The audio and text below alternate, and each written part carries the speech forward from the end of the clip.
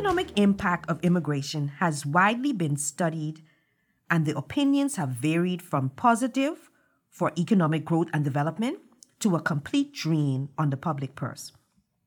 Whether a benefit or a burden, immigration is causing controversy globally and locally. The Bahamas, a country with a population of almost 400,000 citizens and residents, issues over 30,000 work permits annually and over 13,000 labor certificates during the 12-month period from September 1st, 2021 to August 21st, 2022. This, while all recording an unemployment rate of 9.9% or 21,800 plus unemployed persons in May of 2019. Startling numbers, I bet. Is the Bahamas too economically dependent on migrant workers, or are they just essential for the country's economic survival? Let's not be mistaken. Migrant workers are crucial to the development of any country. The question, though, is how to balance the need for such workers with the social consequences derived from relying too heavily on them to the exclusion of Bahamian workers. Hello, everyone, and welcome back to another episode of CFAL Talks. I am Pamela Ferguson, Vice President of Investments here at CFAL, and joining me in studio today are my colleagues Lachelle White, Investments Manager, and Angelo Butler, Senior Analyst at CFAL. In today's episode, we will explore immigration from an economic perspective and discuss the topic, does the Bahamas need migrant workers to thrive?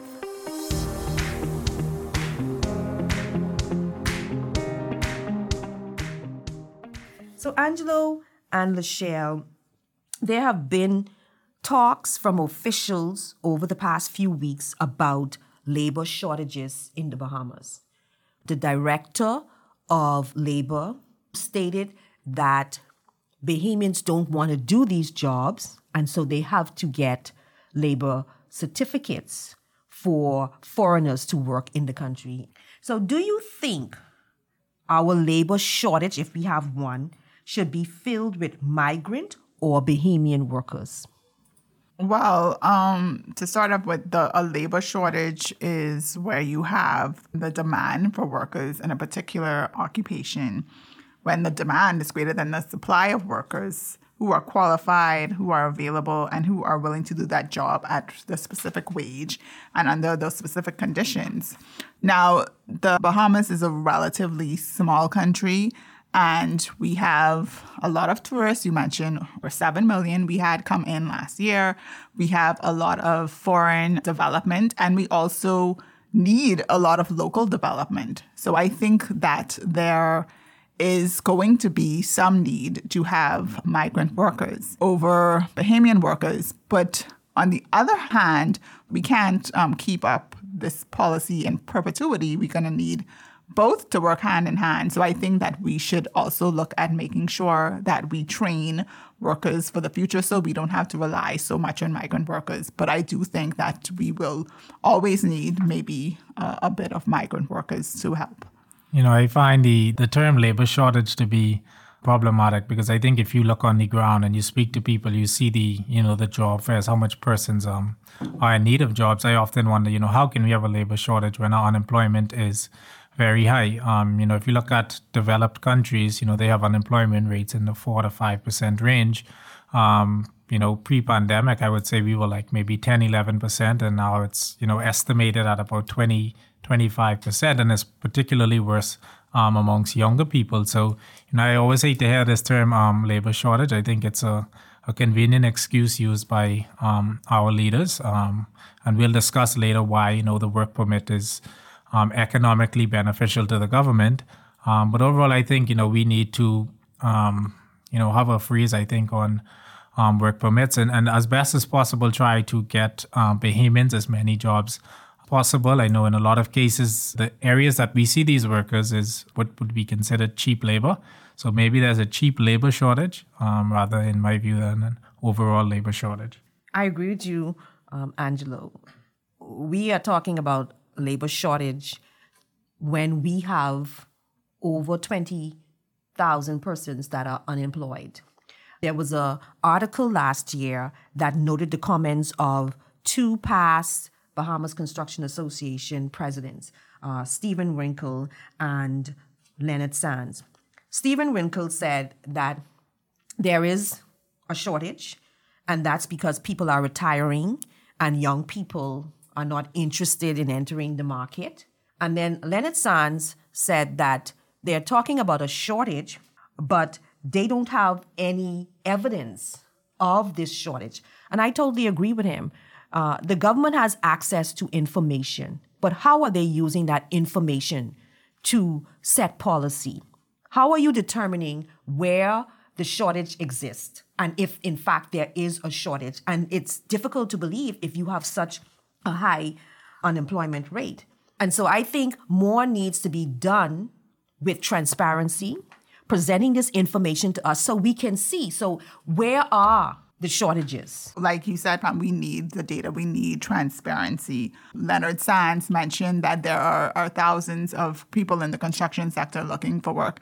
And you would think that they would be upset when you have these big projects and they're bringing over hundreds and hundreds of people and the government is collecting work permits, but they're sitting at home and they don't have any jobs. And they are, in some instances, they are skilled for these jobs. I know that the Department of Labor, you can register your skill set for a particular job. Do they look at this before they issue the work permits? I don't know if we do any sort of targeted research before we give out the work permits, or we just say, okay, you're coming here with your $100 million projects, and how much work permits do you need? 5,000. Okay, we're going to give that to you. We're going to collect the fees, and then we're going to move on.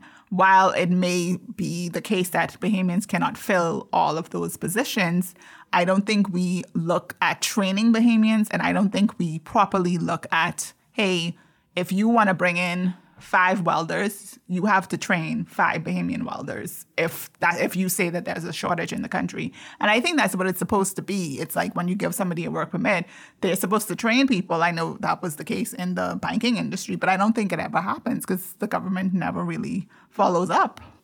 In 2012, the IDB did a report, and overall, the report suggested that there was a skills mismatch in the country. And some of the results from the survey revealed that employers felt that 34% of the persons surveyed lack specific skills for the job. 29% lack the experience. And 28% lack the soft skills. This was in 2012. Can anyone say what has been done on a national level since 2012 to address this problem? Any programs in the schools? Anything that has been done to say, okay, this is what is being determined, and so we're going to put specific programs into the school. I remember way back then I went to C.H. Reeves and they had this course called woodwork. And normally we looked at it as a lot of the boys who just didn't want to be bothered, they would go to woodwork, but never really did anything, from what we noticed, tangible. So imagine if you say that, okay, we need some plumbers. We need additional plumbers. Now, I was looking into it for a family friend several years ago, and you need to know geometry to be a good plumber. Mm-hmm. So wouldn't it be better to have a prep course in the high school for persons who want to do jobs like that? And then when they leave, they can follow it up at the BTVI, as opposed to waiting until persons spend 12 years, these young men in most cases, 12 years in school, leave school and then ask them to go to BTVI to school and not be paid. That's going to be a challenge. So I think that the problem is the government, our officials are not using the intelligence to make good policy decisions to address the problem. And like you mentioned, Angelo, there's a lot of manipulation that's going on in the sector. And then on top of that, I don't think the ministry have the tools to monitor it and to determine what's going on. And so we are being short in terms of revenue that government can collect because of this manipulation, and we are disadvantaging Bahamian workers under the guise of we have shortages and the skill set does not exist to be able to fill the positions that are being required to be filled. Yeah, I agree completely. I think, first off, like you mentioned, we need proper data collection. You need to collect this data and you need to properly analyze it. And then I think our policymakers also have to admit that there are a lot of gaps in the education system. Like you mentioned, Pam, you should start, if we know today, okay, you say we need welders. So start a program in high school for young men or young women. If they want interested in the subject, when you graduate, you can get a scholarship to go to PTBI or COB or even abroad. And then you have to come back for a certain amount of years to do this job. But I mean, even those are, I think that like a welder would be a specialized job. But even in the lower paying jobs, I saw CFAL, you had an ad out the other day about people, they were trying to recruit people for their butcher department. And, they were giving, saying that, you can be trained and you'll make so much money an hour. But I mean, so why aren't we doing these things? It's because we just like to say these words, oh, we need this, we need that. So what are you doing? So we're going to sit here and we're going to need it 10 years down the road, 20 years down the road. I think we need to start with some programs. You identify, I need XYZ amount of workers in this field. So I'm going to go in the high school and I'm going to start work with the Ministry of Education, work with the teachers. And then we're going to get these programs started. We're going to give people scholarships. We're going to send them away to study. And then they're going to come back here. They can train others and they can learn and help to develop the country so we don't have to be reliant on the migrant workers. Even though I think we would still always maybe need some degree of migrant workers, we should be relying on our populace. Yeah, but if we need the migrant workers but have a high unemployment rate, then that's contributing to our social ills. So I don't think that policy of just continuing to issue work permit when we have Bahamians who are unemployed and in some cases wreaking havoc on our society. According to Mr. Farquharson, Director of Labor, there's a skills gap or shortage with IT specialists, medical practitioners, financial service workers, welders, plumbers, carpenters, and also in the area of mason, like you mentioned, looking for butchers. They're prepared to train them, though. So there's a lot of areas where it is being said that we have this skills mismatch. And with this information and with the government having access to additional information, I think there should be programs established in the country. If it's too expensive to send persons off to school, bring the people in and have training institutes set up so that a person can get the requisite training in order to fill the jobs and be gainfully employed and contribute to the growth and development of our society. Yeah, and also even if you have all of these retired construction workers, you can also ask them to help and ask them to help train. They don't have to be in the field, but they can be in the classroom training these people. But I don't think we sit down and talk about it and discuss it. We just take the easy way out. So, hey, let me give you this work permit. Let me get a few $1 million for you. And then the Bahamians sit on the wayside. They don't have a job and they become angry because they think that there's no opportunity for them in their own country. I think ever since Bahamas, it may have been happening prior to, but ever since Bahamas, I know we heard the conversation about the previous owner of Bahamas needing some funding from China. And one of the conditions was that they have to send their workers to the Bahamas. But it just seems as though ever since Bahamas came on stream and that policy being initiated, we have a lot of foreigners attached to these foreign-owned development. Do you think we are too dependent on foreigners for these type of developments? I think that they sort of set a precedent with that. Even with the stadium, when they were upgrading the stadium, and I still think that they have to do more work on the stadium. I think China said that they would do it, but they have to bring in their own workers. And the government said, kudos to the government for saying, no way, you can't do that. So I think that we just sort of take the easy way out. It's like, oh, thank you for bringing just $100 million project here or whatever. And what do you want? And we just give it to them and we don't think of the economic impact on ourselves.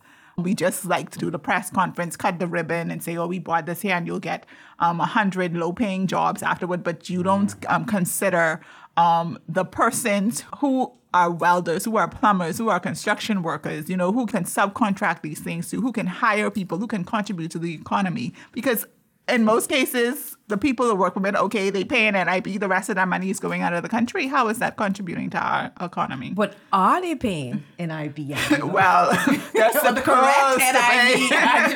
Yeah, well, I look at it, I think holistically, it's a lot of different factors in why this happens. I think, like you referenced China, right? I think their policy is if we fund, we bring Well, our you can't workers. blame them for that. And I think the government, we find ourselves, for one, desperate to just announce things, and we need these announcements.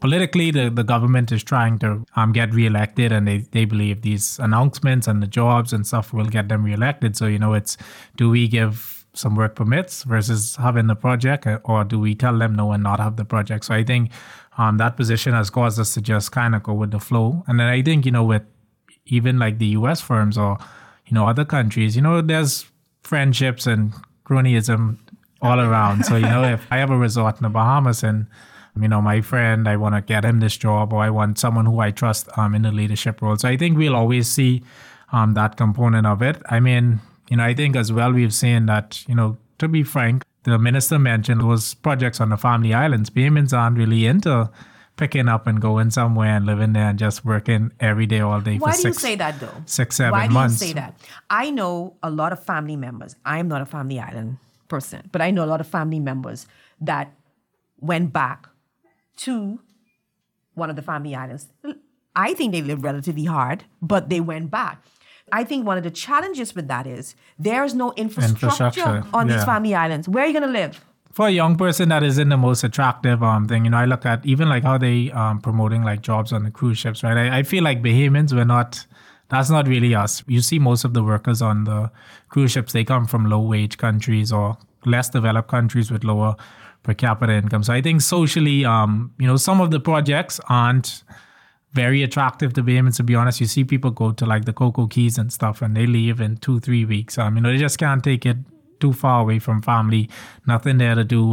So again, we need to expand infrastructure on the family island so you get more people living there. And then when a company comes and says, we need 100 workers, we'd be like, oh, we have 100 workers right here. They live here. There's no excuse. You should be able to pay them a decent wage, because you have to bring these foreigners in, find somewhere for them to live, although many of them don't do it. It's cheaper. You just pay someone who already lives there. So, I think it's a range of reasons why we've seen this foreign influx, but we need to push back on it and stand up. We have too many Bahamians unemployed. A couple of weeks ago, Mr. Bell indicated that there was a development out in the eastern New Providence. There were 76 workers on this project. 20 of the workers were Bahamian. That's about 26%. 56 of the workers were foreign. And they were all misclassified in terms of their work permit and what they said that they came to do. So the owners of the project classified the 56 of them as farm laborers. Interesting enough, the work permit fee for a farm laborer is $500.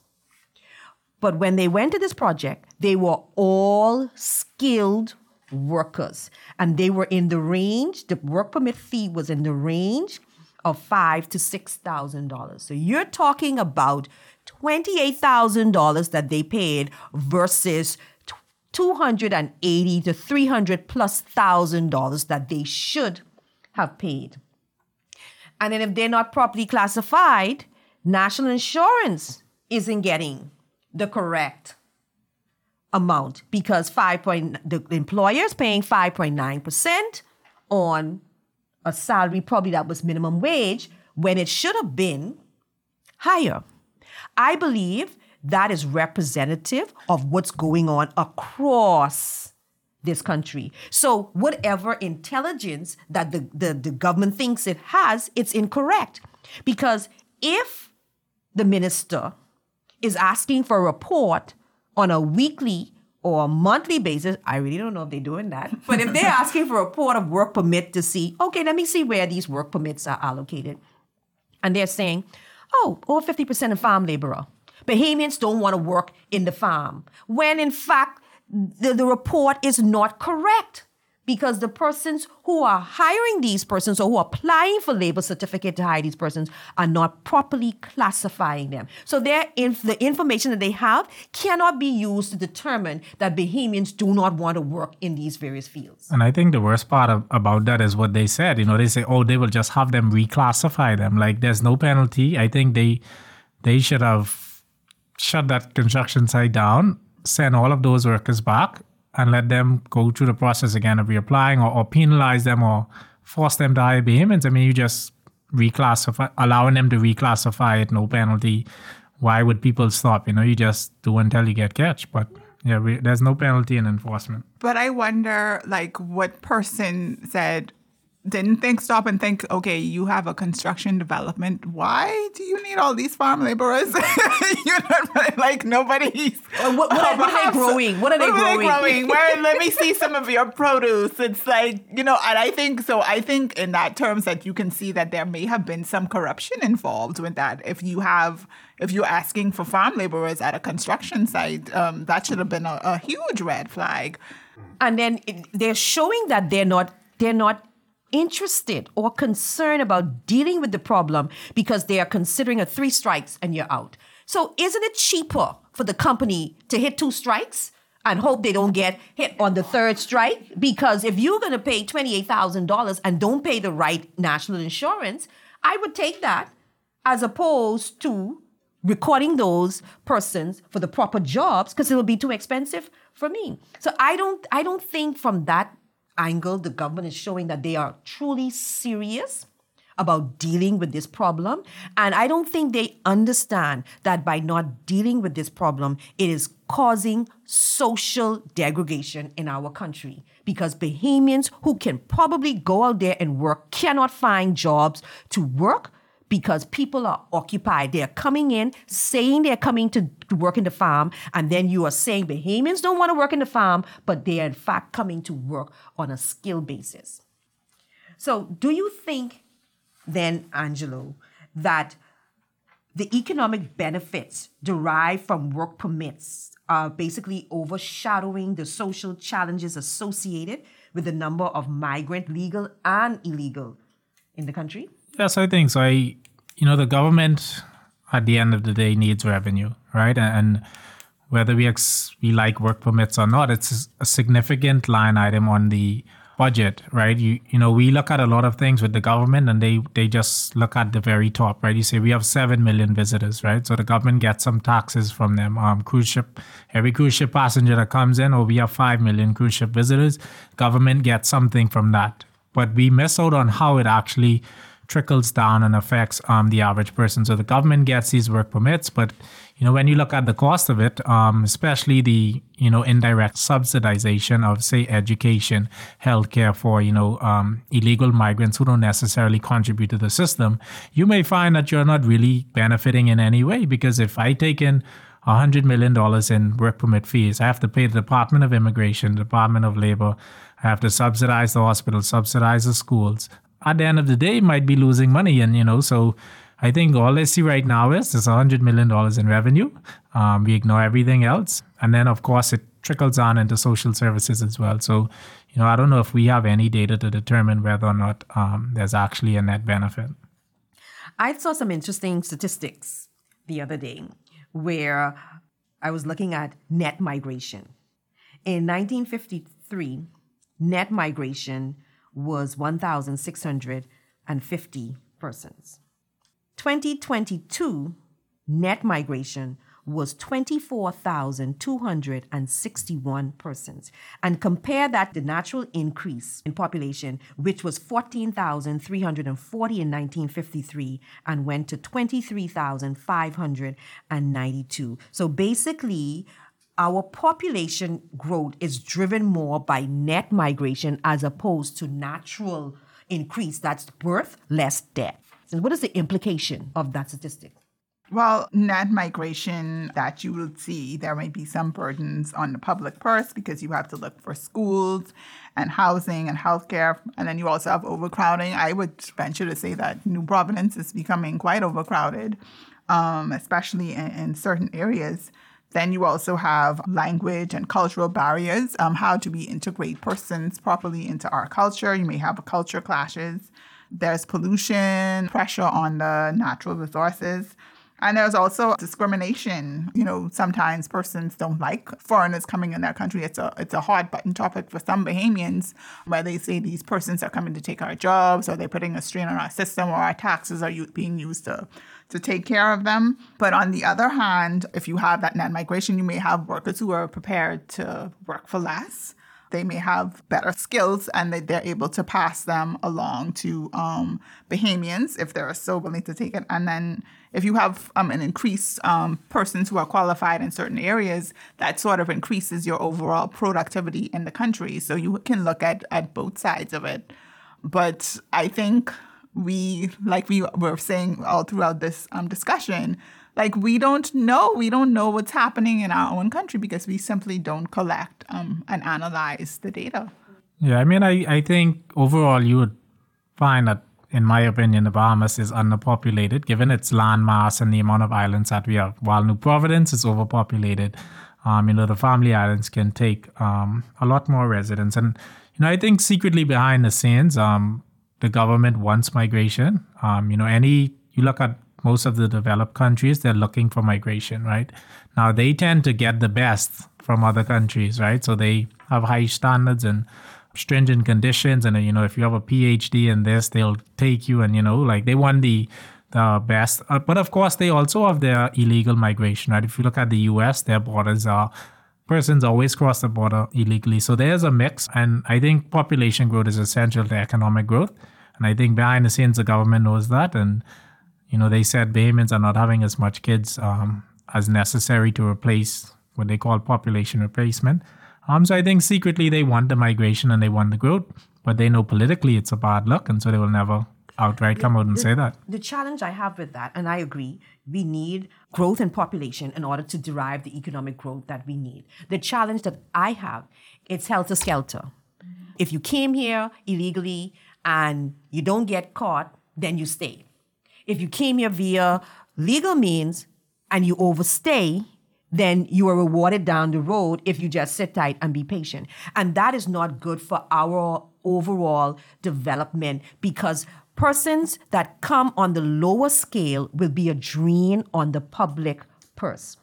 And we have already seen the Minister of National Insurance, every opportunity he gets, he's talking about the drain on national insurance. And so if you don't do it in an orderly fashion, if you don't do it intentionally and just take what you get, you're going to add to the social demise of our country. Yeah, and so it needs to be regulated and coordinated. These people need to be a part of the system. We need to reduce as much underground economy and living as possible. And then I think, that would be fine. If everyone contributed, everyone helped, everyone did their part, I don't think the migration would be a problem. But, that's not what's taking place. So I think we really need to be more transparent with our immigration numbers. And we need to know annual net migration numbers, not every 10 years as we are privy to.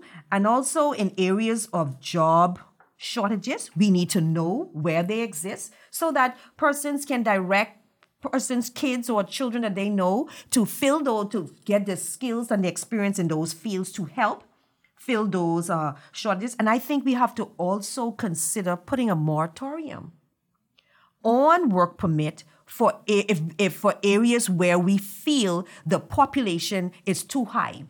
If we look and we say, okay, this nationality has a abnormally higher population than the others, we need to look at putting a moratorium on that, get this sorted out until we can move further. But to continue to issue work permit with no thought of how this is going to affect us down the road, I think is careless, and I think it's not good policy. Angelo and Michelle, we have come to the end of another episode of CFAL Talks. Thank you so much for contributing to this discussion, and thank you, audience, for tuning in. If you enjoyed this podcast episode, please send us a note at info@cfal.com or visit our website at www.cfal.com and show your support. Thank you, CFAL, for sponsoring this episode. Until next time.